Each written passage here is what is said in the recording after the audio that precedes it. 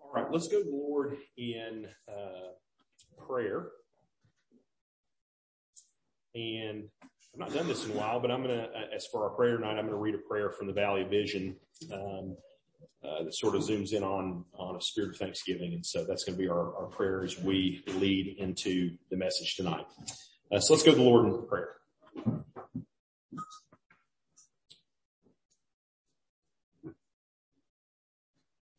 Giver of all,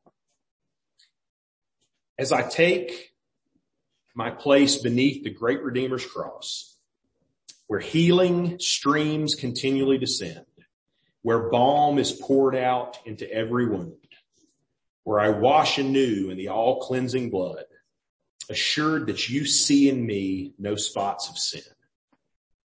Yet in a short while I shall go to thy home and be no more seen. Help me in the meantime to prepare my mind, to quicken my step, to speed as if each moment were my last, that my life may be joy and my death glory. I thank thee for temporal blessings of this world, the refreshing air, the light of the sun, the food that renews strength, the raiment that clothes, the dwelling that shelters, sleep that gives rest, the starry canopy of night, the summer breeze, the flower's sweetness, the music of flowing streams, the happy endearments of family, kindred, and friends, things animate and things inanimate. Minister to my comfort. My cup runneth over. Suffer me not to be insensible to your daily mercies. Thy hand bestows blessings. Thy power averts evil. I bring my tribute of thanks for spiritual graces, the full warmth of faith, the cheering presence of thy spirit, the strength of thy restraining will, and thy disabling of hell's attacks. Blessed be my sovereign Lord. We pray these things and thank you in Jesus' name. Amen. So our scripture reading tonight, and the passage that we're going to be in, is in Luke chapter 20, continuing in our series in the Gospel of Luke. So if you've got your Bible, turn to Luke chapter 20. The section we're in tonight is verses 27 through 44.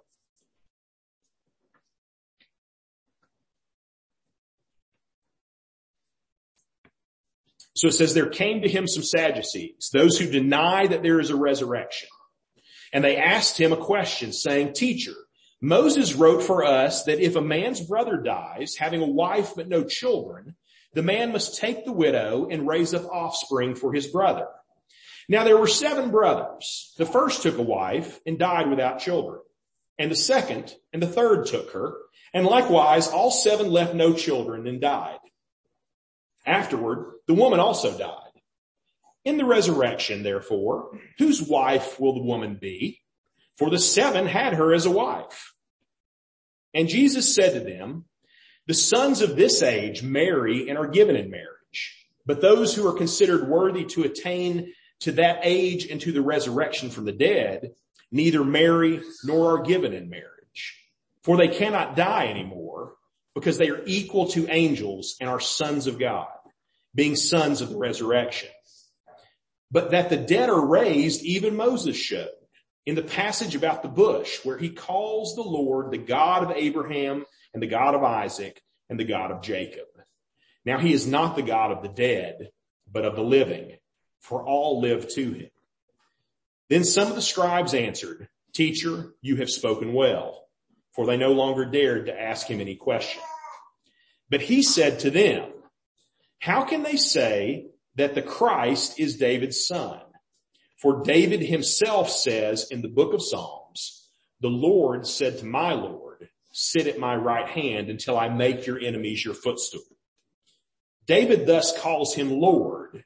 So how is he his son? All right, so we are going to just jump right into this passage tonight. I think we're going to be here. We're not going to be here a whole long time tonight, but I say that every time thinking the sermon is going to be a shorter one, and it ends up being the same amount of time anyway. So, we jump right into this passage, and it's the same context that we have been seeing throughout the Gospel of Luke chapter 20. So Jesus' authority is questioned at the beginning of the chapter, and then these various entities, these various groups come in and test Jesus in different ways. They pose these questions to him, trying to trap him, trying to get him to say something that they can accuse him of.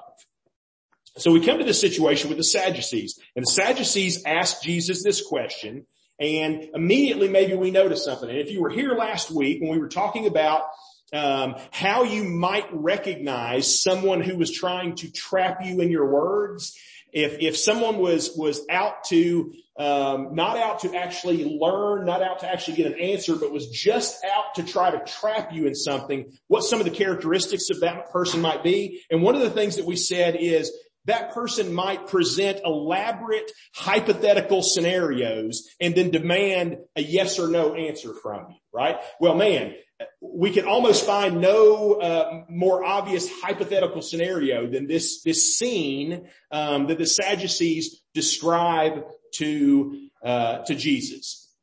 And so what they are referencing in their question is the practice that was commanded in the Old Testament.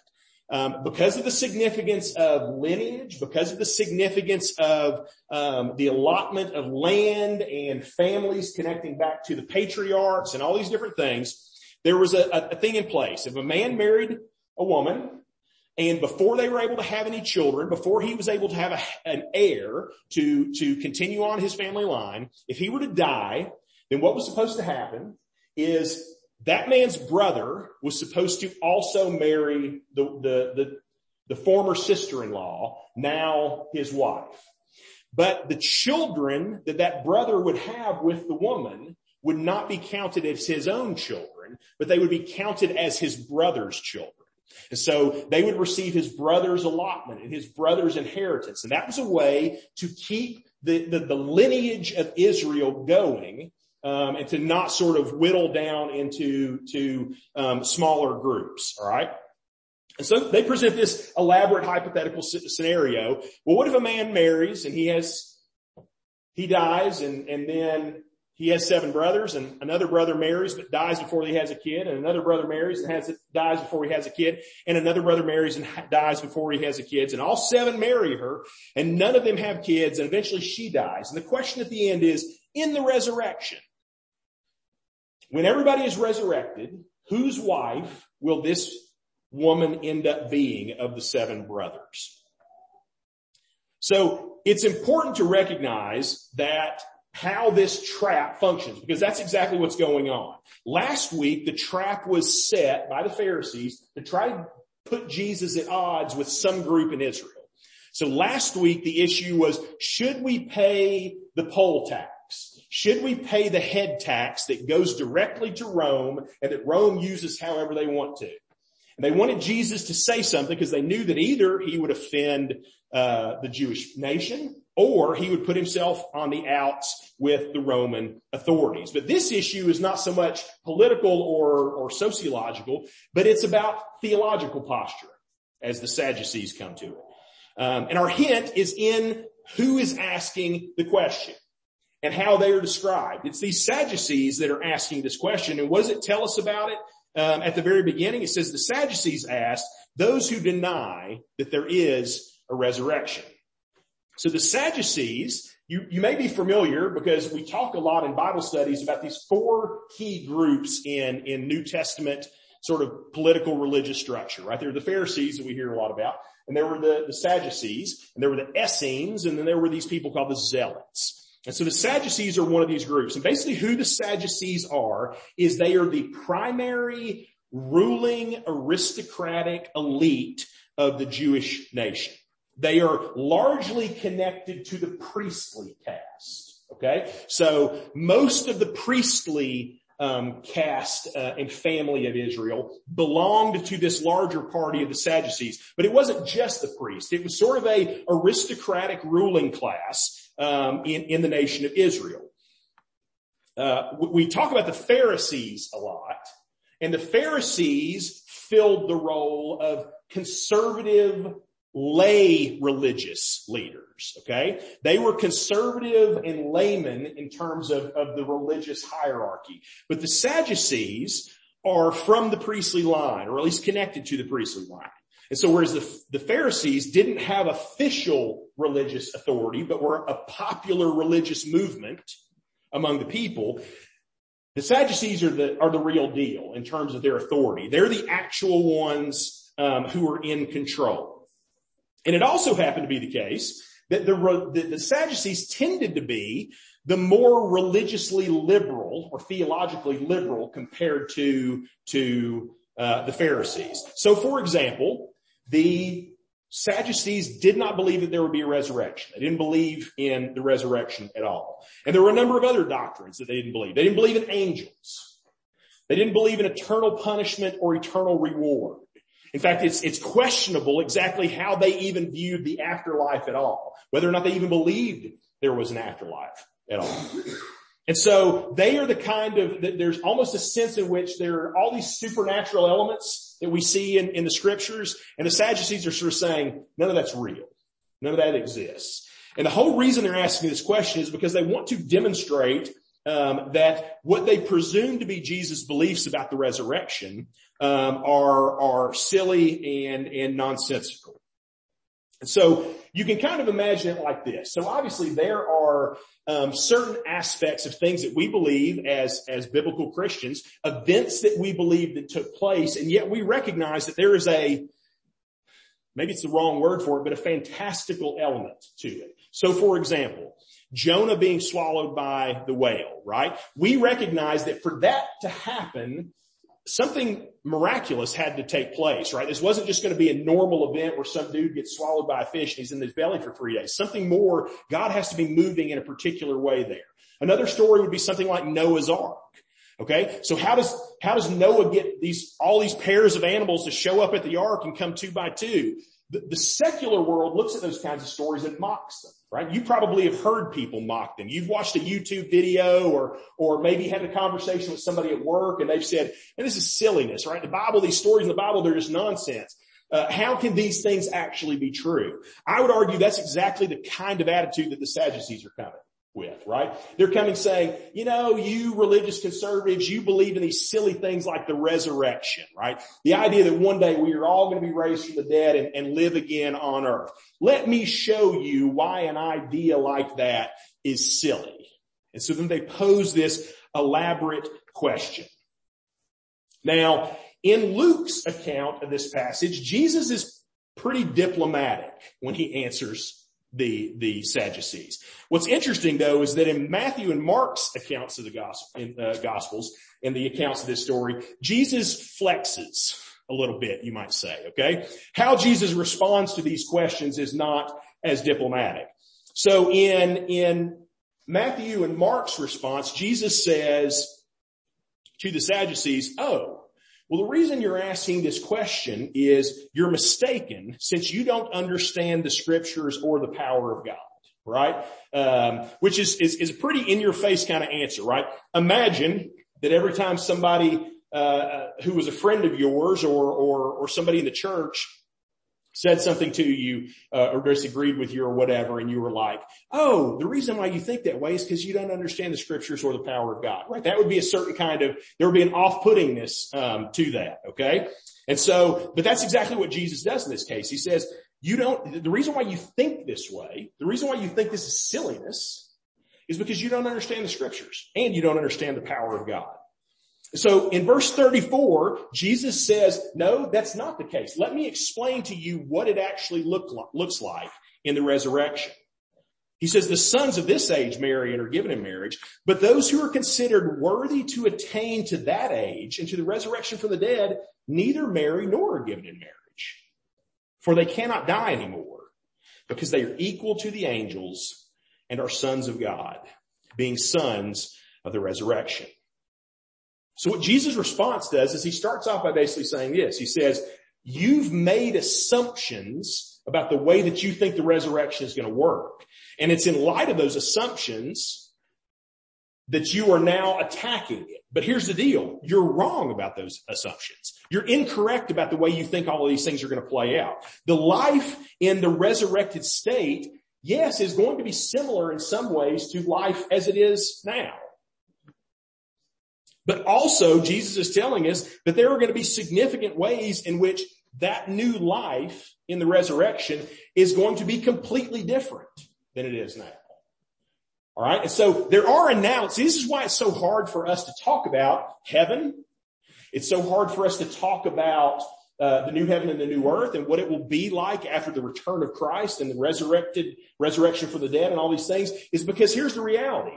The Bible doesn't always give us specifics about how all these things are going to play out, but what we can tell is there is going to be some analogy to how we live now. There's going to be some similarities, but then at the same time, there are going to be ways in which it is very different. So the Sadducees seem to be assuming that people who believe in the resurrection think everything is just going to keep on going the way it is now. And Jesus blatantly says that's not true. Things are going to be different in the resurrection. There won't be marriage in the resurrection. So while that institution plays a significant role in this life, it's not going to have a purpose in the resurrection life. Now, that worries some people. Probably to some people it's a relief. They're like, woo, man. But to many people it worries them, right? Because they go, well, I love my spouse and I don't like the idea of us not being married in eternity. That's a problem. Well, one thing as a comfort I would say is that there's not going to be anything missing in that place, right? Okay. We're not going to look back at this life and go, I wish it was like it used to be. That's not going to be a problem. Whatever the case is, however that dynamic and relationship of marriage and its fulfillment in the resurrection is going to work out, we're not going to miss something. Something is going to be provided that is more full and better in some way. And again, you might say, well, Ash, what might that look like? And the answer is, I don't know. I don't know for sure what it will look like. Okay. I can give you sort of hints that the Bible might say about us finding fulfillment in Jesus Christ and all these things like that, but I can't explain exactly how it's going to happen because maybe the Bible doesn't give us those specifics. Certainly it's the case that the truth that marriage symbolizes, the unity between a husband and wife representing the unity of Christ and his church, that's going to be fulfilled. We are going to be with Christ and he is going to dwell among us. We talked about that last week, right? So what's marriage symbolized is going to be realized. And so at a level, its function won't make any sense anymore. It will have come to fulfillment. Moreover, in this passage, Jesus makes some kind of connection between marriage and the fact that we will be immortal at that point. So maybe, perhaps, because we are immortal, procreation is no longer necessary, which is one of the central aspects of marriage and family. But he doesn't exactly make that connection. He just makes this comment about the fact that we will be, what does he say for verse 36? For they cannot die anymore. People who have been resurrected can't die anymore. And then notice, just a little bit of a flex again, a little bit of a dig. He says, because they will be equal to the what? To the angels. Why does he drop that in there? It doesn't even seem like it has any connection. Because the Sadducees don't believe in the angels either, right? That's another thing that the Sadducees don't believe in. And so Jesus is just sort of adding these little pieces saying, yeah, your problem is that you're wrong about everything, right? You don't understand the relationship of any of these things. And that's why you don't believe in these things. So then Jesus, because he knows what's really going on, he knows why these questions were asked. He knows that the real issue is not this elaborate scenario, but the real issue is resurrection. Jesus then goes in on that, right? He recognizes that they were trying to present this ruse of a question to trap him, but so he just jumps in and addresses the question directly. And so here's something we find. When we look at the Old Testament, we find scripture about the resurrection in the Old Testament. Now, it's not probably laid out as blatantly as it is in some places in the New Testament, but we see a number of references, particularly in Daniel, particularly in Isaiah, lots of pictures of resurrection in the Psalms. Okay. And so sometimes you'll hear people say, oh, well, the Old Testament doesn't teach about the resurrection. Wrong. Okay. It's in multiple places. It doesn't teach as blatantly maybe as it does in the New Testament, but it's there. Okay. But here's another problem with the Sadducees. Those books that I just mentioned, Daniel, Isaiah, Job is another place we see resurrection. The Psalms, the Sadducees don't believe in those books. So an interesting thing about the Sadducees is they saw as authoritative only the Torah, only the first 5 books of the Bible, only the books that came to us through Moses. The Sadducees say none of the rest of it is authoritative, only the stuff that comes from those first 5 books. So what does Jesus do? Jesus says, that's fine. I'll give you an answer from those first 5 books. I will demonstrate the reality of the resurrection through those first 5 books. And so Jesus makes this astute observation, though a subtle one in a lot of ways, about the patriarchs. And so he says in verse 37, but that the dead are raised, even Moses showed. Okay? He mentions Moses because that's who the Sadducees would look to as an authority. They wouldn't accept Isaiah. They wouldn't accept Daniel. They wouldn't accept the psalmist. They wouldn't accept David. Moses was the authority, and he says, well, Moses taught these things. He taught that the dead would be raised. And so he goes to the passage about the burning bush, where Moses is at the burning bush. And when Moses asks God, who should I tell the Israelites has sent me? He says, remember, he says, I am that I am sent you. But then he also says, tell them that the God of Abraham, the God of Isaac, and the God of Jacob sent you. Now, here's the key to that. We've talked about the incredible condescension it is for God to name himself the God of Abraham, the God of Isaac, and the God of Jacob. What is incredible about that is the fact that God demonstrates his incredible love for people, his willingness to dwell amongst them and be associated with them by actually naming himself in connection with them. So when he says, what God is it? Which God am I? He says, well, I am that I am, right? I am Yahweh, but what is my other name? What is the title that I have? I am the God of Abraham, the God of Isaac, and the God of Jacob. The God of these 3 little specks of, people that had lived on the back end of the world. And God says, I've connected myself to these people and to their descendants. I am their God. But the key point that Jesus zooms in on is he doesn't say, I was the God of Abraham, Isaac, and Jacob, who would have been long dead at that point. But he says, I am the God of Abraham, of Isaac, and of Jacob. What is the implication? That those men are all still alive and will be more fully alive again one day. That he is not the God of dead people, but God is the God of living people. And Abraham, Isaac, and Jacob are alive in a spiritual sense and will be alive in a physical, fleshly sense again in the future. So again, we often read Jesus, his teaching, his words, and when he spoke, the Bible talks about the fact that he spoke with authority.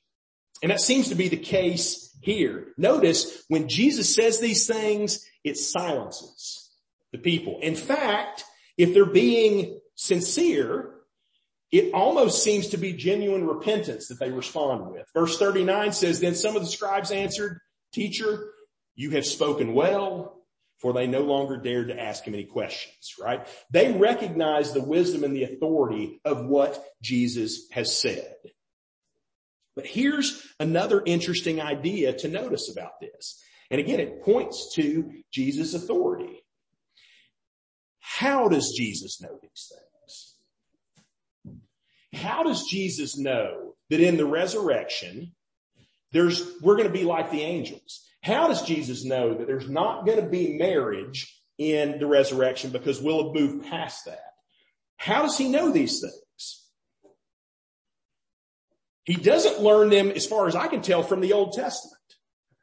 The Old Testament isn't getting that specific, Okay? Again, does the Old Testament teach resurrection? Definitely. But the Old Testament doesn't get into the specifics of communal life and what it's going to be like between people in marriage and all these things like that. So again, the question would be, well then how does Jesus know this? How can he speak with truth and authority on these questions? And obviously he does, because even the scribes and the Sadducees and the Pharisees seem to recognize it, right? They don't come back and go, you're just making this stuff up, Jesus. Like, where are you getting this stuff? Where are you getting this stuff about people aren't going to be married in the resurrection? That's not in the Bible. It's not in the Torah. It's not in the prophets. Like, you're just making this stuff up. That's not what they say. They go, there's wisdom here. There's knowledge. There's authority. Where does that knowledge and wisdom and authority come from? Well, I think Jesus obviously has a special insight, but he doesn't come by it by the way that we would come by special insight. All right. One of us might come and say, I've got an interesting aspect to the scriptures, right? I've been studying in the Bible and I've noticed this interesting thing, right? That would come to us, obviously through the work of the Holy Spirit in our lives, but it would come from us studying in the Word. Something different is happening with Jesus. And I think this next little section, which is also odd, we read past these things so often and we just go, yeah, just remember this story, but it's an odd story. In this odd story, there's a subtle way in which he tells the Sadducees how he has this special knowledge. So we know the phrase turnabout is fair play, right? And that's exactly what Jesus does. They've been questioning him, and now it's his turn to question them. So one thing that's interesting is all three of the Synoptic Gospels have a section that is almost identical, where the scribes and the Sadducees and the Pharisees all take their shots at Jesus, okay? And the same stories kind of pile up in all three of the accounts. Now, interestingly, Luke leaves out the only kind of positive one. So maybe you remember the story. There was the one we did last week of rendering unto Caesar what is Caesar. There's the one we're looking at this week. And then there's a third one that Luke leaves out. And it's where a scribe comes to Jesus and he says, hey, Jesus, what must I do to inherit eternal life? And he says, well, you know what the word says. Love the Lord your God with all your heart, mind, soul, and strength, and love your neighbor as yourself. And the scribe comes back and says, that's right. That's the right answer. Because to love God is most important and to love your neighbor as yourself. You've spoken wisely and truly. It doesn't seem like this scribe is trying to trap Jesus. It actually seems like this scribe is maybe trying to see if Jesus is legit. And when he acknowledges Jesus' truthfulness, Jesus turns to him and says, you are not far from the kingdom of God. Okay? And so that was what seems to be a positive story. Luke leaves that story out, and obviously there's no way we can know why Luke didn't include that story. It doesn't fit into his narrative. But what we do see in this passage is now it's Jesus' turn to ask the questions. And so Jesus poses a question to them in verse 41. And each account in Matthew and Mark and Luke phrase it a little differently, but the gist is the same. And we see it in verse 41. He said to them, how can they say that Christ is David's son?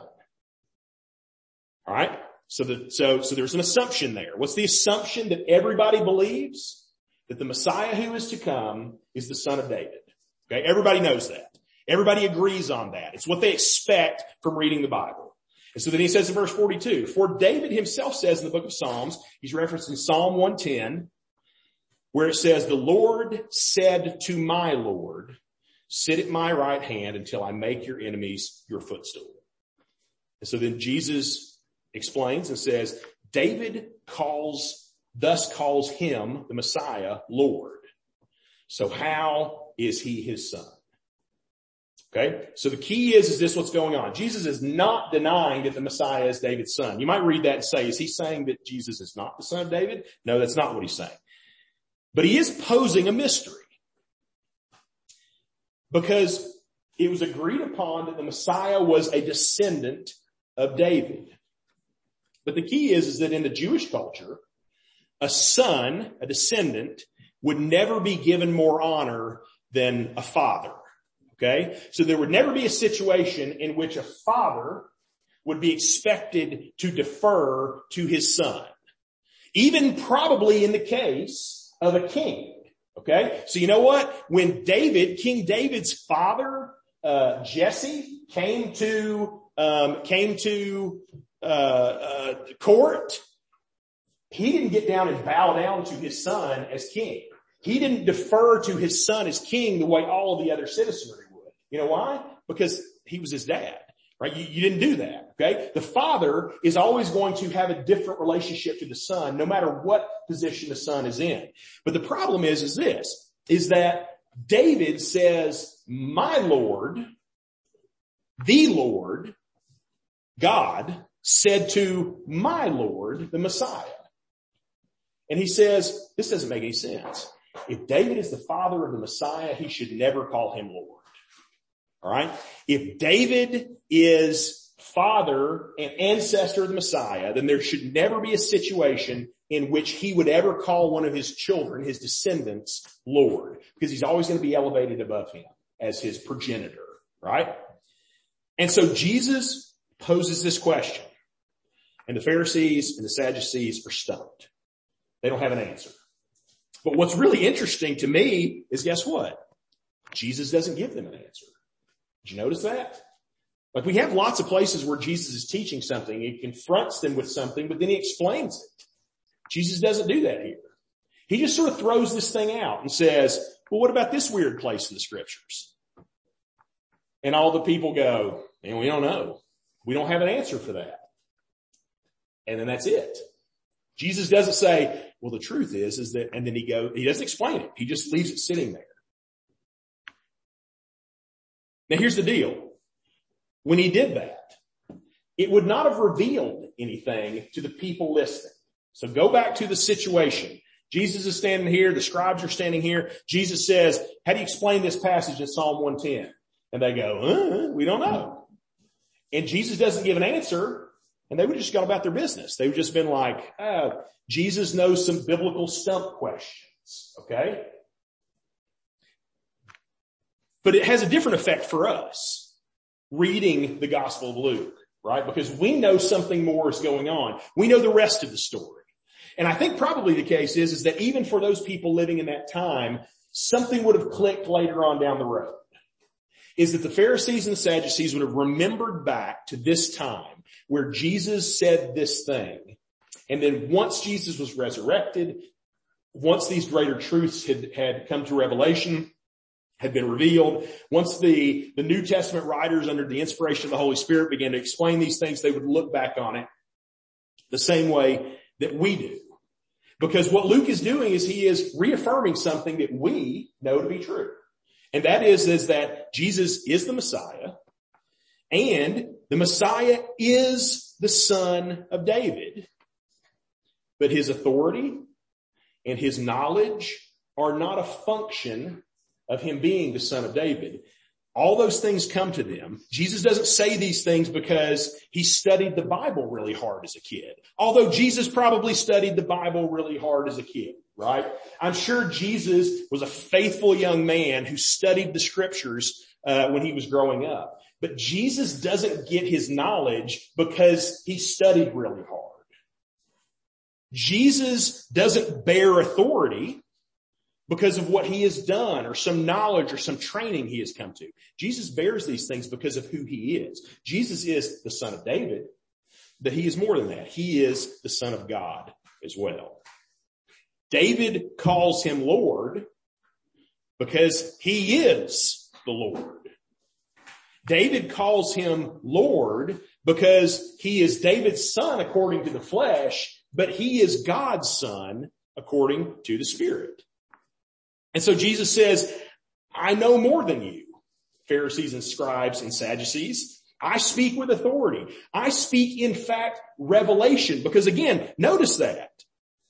Jesus doesn't seem, now obviously he is in that second section where he's referencing Moses and the event at the burning bush. But when he's talking about people not marrying in the resurrection, as far as I can tell, he's getting that from, he's revealing that, right? He's not referencing a Bible passage somewhere. Jesus is saying, here's new information that you're not privy to, that you've not known before this point. But I'm telling you what the reality is. And the reason I have access to that knowledge is, well, it's tied up in this mysterious passage in Psalm 110 about how David would refer to the Messiah as Lord.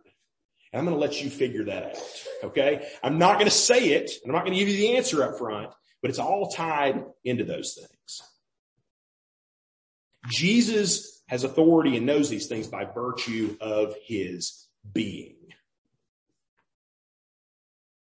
I know these things not because I was taught them, not because I learned them, but because it was by my Spirit that these things were written in the first place. The Torah and the prophets were written by me, in essence, by my Spirit working through the prophets. I am the author of those things. And again, that's the problem. It's been the problem all through Luke 20. The religious authorities are questioning Jesus' legitimacy. Surely this carpenter's son, surely this peasant from the armpit of Israel, uneducated, untrained, from the wrong family, surely he can't be God's prophet. Surely he can't be the Messiah. Surely he must be a fake. But the reality is that Jesus didn't come to his knowledge and authority through being legalistically scrutinizing like the Pharisees did. He didn't come to his place by academic study the way the scribes did. He didn't come to his place through an inherited vocation the way the Sadducees did. No, Jesus bears revelation, truth, and authority because he is its origin. He is its author. He holds all these things because they come from him. And so that's a great theme for us as we head into Advent. Okay? That is a great place to begin Advent, because what we do during Advent is we look to the person of Christ and we look to the coming of Christ. Those are the two themes that we sort of zoom in on during the Advent season. We talk about who Jesus is. We remember his first coming. We look to his second coming. And so it seemed like a natural passage. You know, I talked about how a lot of times we will go somewhere completely different. We'll jump out of our regular routine and go somewhere different in the scriptures as we jump into Advent to talk about these themes. But man, that theme seemed to fit right into the idea. Who is the Christ? Whose son is the Christ? He is David's son. But more importantly, he is God's son. So as we enter into this season, I hope that that'll begin to stir your heart and your affections on these things. We talked about in Sunday school today with the youth. We talked about the passage in 2 Corinthians. It talks about the idea of as we behold Christ, as we look on Christ, that we are being transformed from glory to glory, right? As we look to Jesus Christ, it is by looking to Jesus Christ that he changes our lives, okay? That he begins to sanctify us from glory to glory, bit by bit, from step by step, we are sanctified. And so, what a perfect passage to look to the glory of who Jesus is, and to know that as we look to Christ, God is going to use that to sanctify us and make us more like Jesus. So let's go to the Lord in prayer. Ask that he would do that very thing. Ask that this would be an Advent season, not just of typical things where we, get some presents and visit some family, and not that there's anything wrong with those things. They're good things, but that God would use this as a season to draw our attention to Jesus Christ, that our hearts would dwell more deeply, in Jesus Christ, that we would see him more clearly and more truly. And that in all that, God would bless us. Let's go to the Lord in prayer.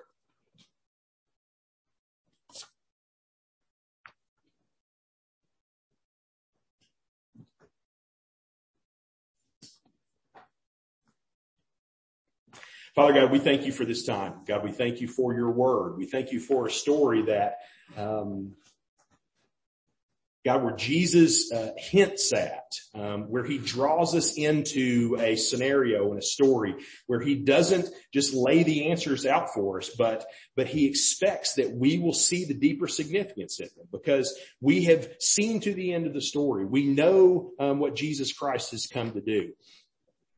God, we recognize that he is the true Messiah, that he is the Son of David, that he is the Son of Man, that he is the Son of God. God, that he has come in service and in sacrifice to save his people, to give his life for his people. And yet because of that, God, he is exalted. He is the one whom even David calls Lord. That even great David, the man after God's own heart, looks to his descendant, Jesus Christ, and yet calls him Lord because he is Lord. Because he stands above all of us. Because he is the one that we all look to for our hope, for our salvation, God, for the grace and blessing of your presence in our lives. And so help us to see Jesus clearly. God, help us to dwell on Jesus, not just on the periphery of the Christian life. God, there are so many goods and blessings that you pour out on us that it is easy sometimes for us to look to those things and take our eyes off the author and finisher of the faith, and that is Jesus Christ himself. So help us to keep our eyes on Jesus Christ during this season. We thank you. We praise you. We ask these things in Jesus' name. Amen. Please stand and sing the closing song.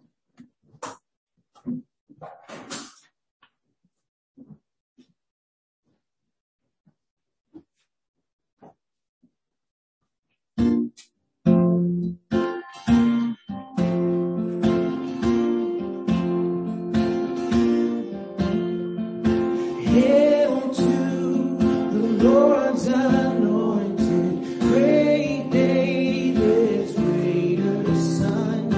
Hail in the time appointed, his reign on earth begun.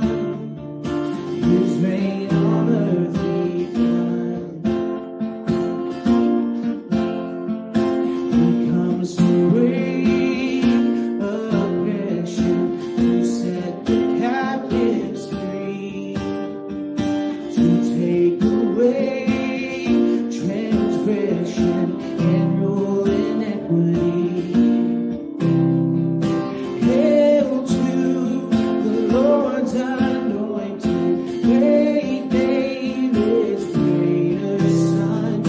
Hail in the time appointed, his reign on earth begun.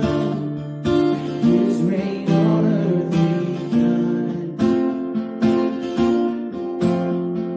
He comes in comfort speedy to those who suffer wrong, to help the poor and needy, and bid the weak be strong, to give the songs for sighing, where darkness turns to light, for souls condemned and dying are precious in his sight. Hail to the Lord's anointed, great David's greater Son. Hail in the time appointed, his reign on earth begun. His reign on earth begun. He shall come down like showers upon the fruitful earth. Love, joy, and hope like flowers spring in his path to birth. The tide of time shall never his covenant remove. His name shall stand forever. His name to us is love. Hail to the Lord's anointed, great David's greater Son. Hail in the time appointed, his reign on earth begun. His reign on earth begun.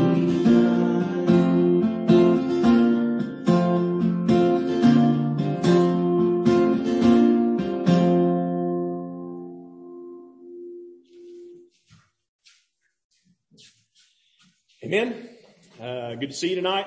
Hope you had a great Thanksgiving, and it was a blessing and a time of turning to God and recognizing all the many ways in which He's blessed us and cared for us in the year, and knowledge and hope and trust that He will continue to do so in the coming year. We'll continue on in Luke. I think I told you last week that we'll be in Luke, except for a couple of weeks, certainly through Easter. And so, and by about that time, we'll be closing in on the end of the Gospel of Luke, which we've been in for a long time now. So, hope you have a good week. Hear this benediction as you go. May the Lord bless you and keep you, make His face shine upon you and be gracious to you, turn His face towards you and give you peace. See you next week.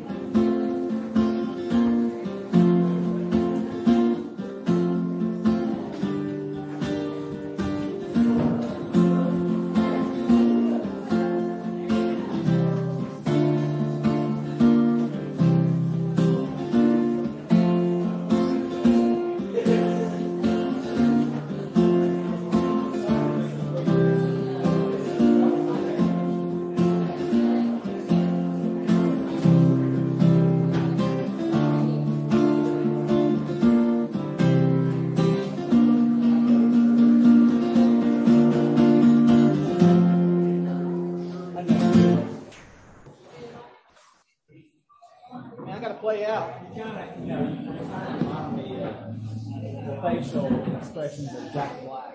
Oh, do I? Well, no, but yeah. Oh, sure. We actually watched Bill and I was like, hey, we need to watch Envy. What is it? Envy. Early Jack Black Steelers. Oh, okay. He's got his, he comes up with an invention, and then he has a stroke, which is very strong.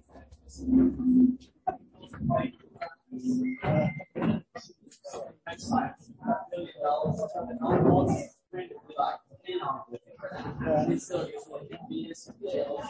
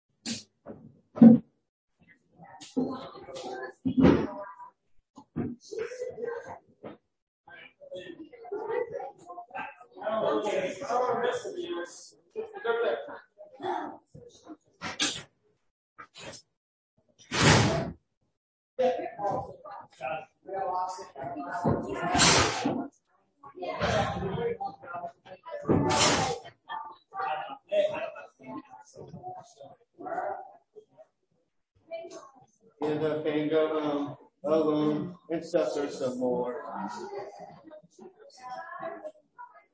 No, let's do that today.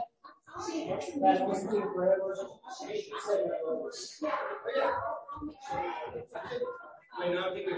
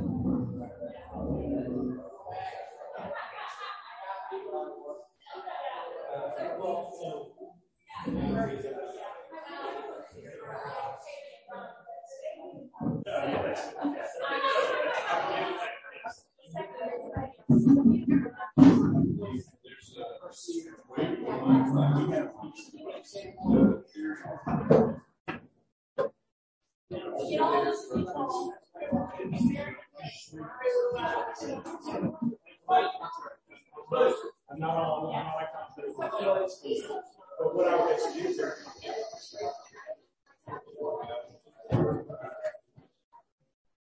Because there's always someone I hate to say, hey, there's just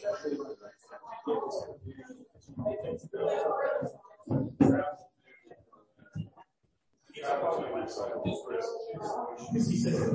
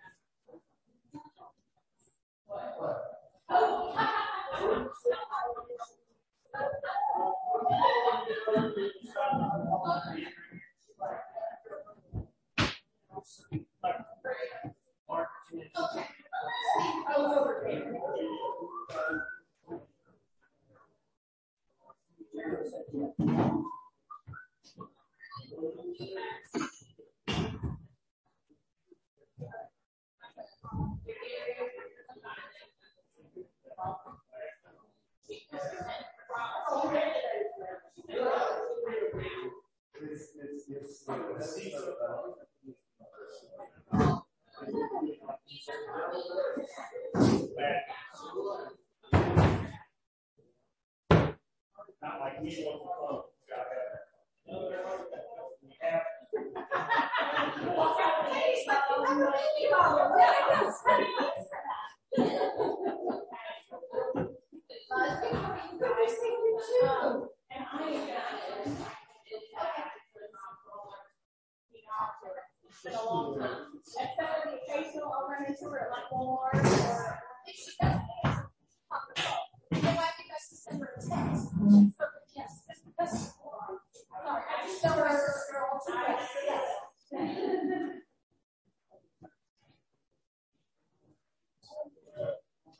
We want the fun.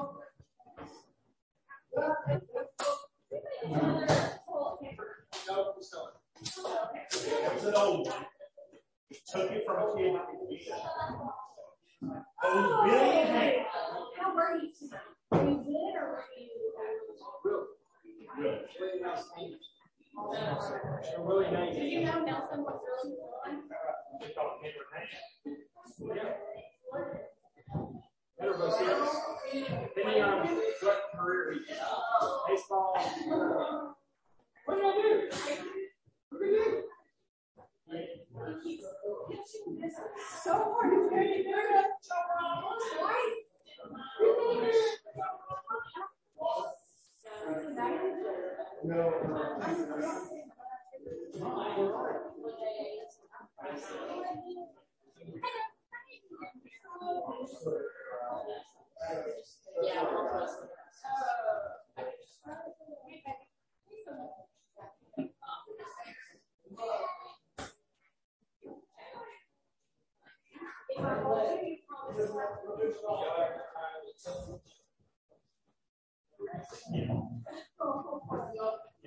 It's like, hey, 8-hour drive down there, really 12 hours drive. Okay, Mom. It's fun. Yes. New place. It's cool. Family's there. Getting sick away from home in a house with a bunch of people who it's not normally stuff they're scared.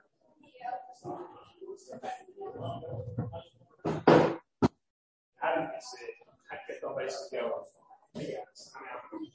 Like, I'm not getting out of this house. She can sit here and breathe and get sick.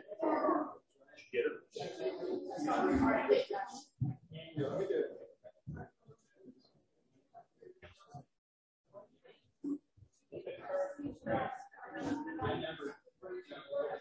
So it must be, but I feel like every time I get older, What it is. She's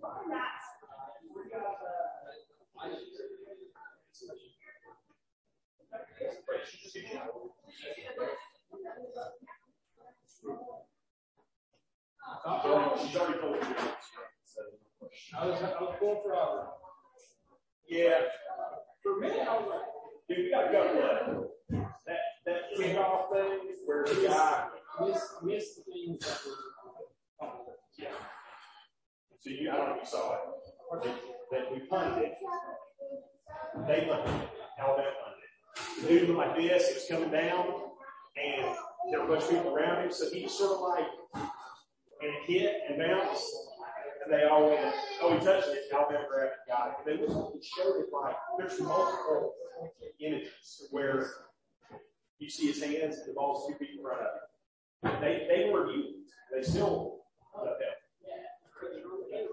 And I guess, and it's sort of like, everybody I saw was like, So dumb. Yeah, it's like, okay, we're going to take 20 minutes or review something and still get us wrong. yeah. I understand human error. Whatever you have that in place, you should not encounter. And even angles. Like sometimes you go, they keep on showing from multiple angles, you never get to you go, this one is like, hey, here's a picture. And they still do it.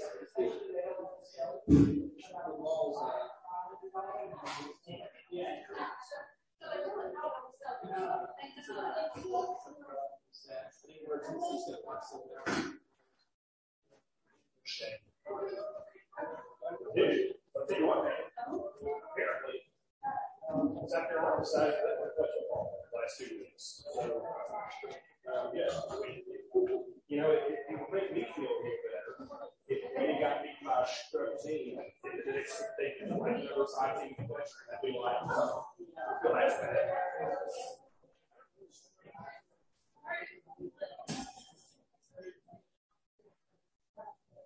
Yeah, but it's still the way I'm sure. You can be on the outside.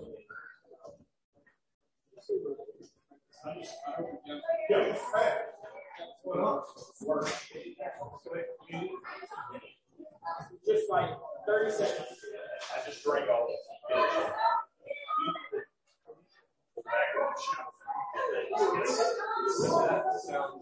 So, yeah, I don't think that would be sanctified or no. So I'm sending back to you. What?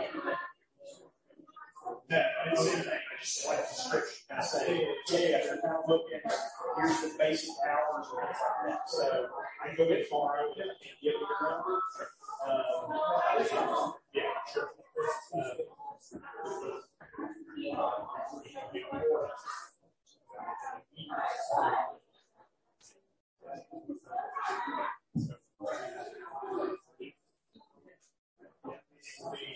It'll be solid for now to Christmas. So don't expect it to be there Saturday morning on Christmas Eve.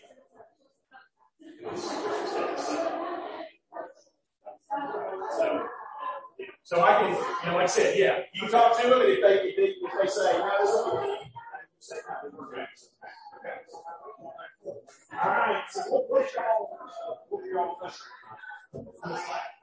Oh, nice. Where's that at?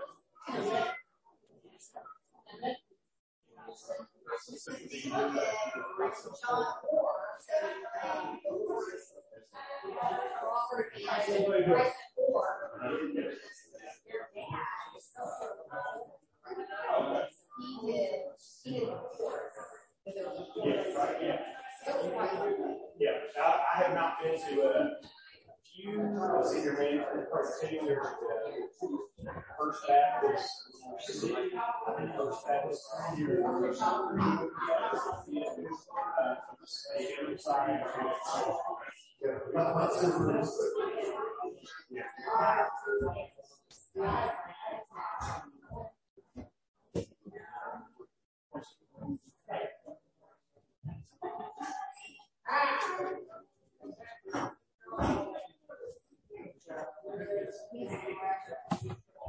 All right, see you guys.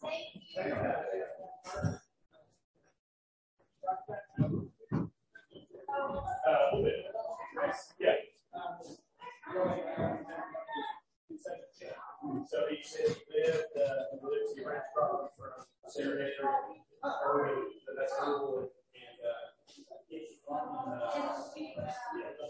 Myra. He's old, he's a teacher, art teacher.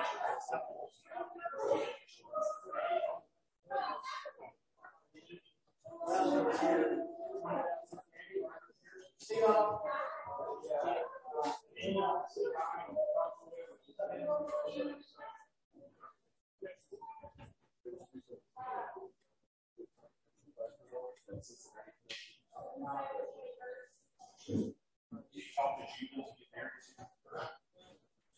Check.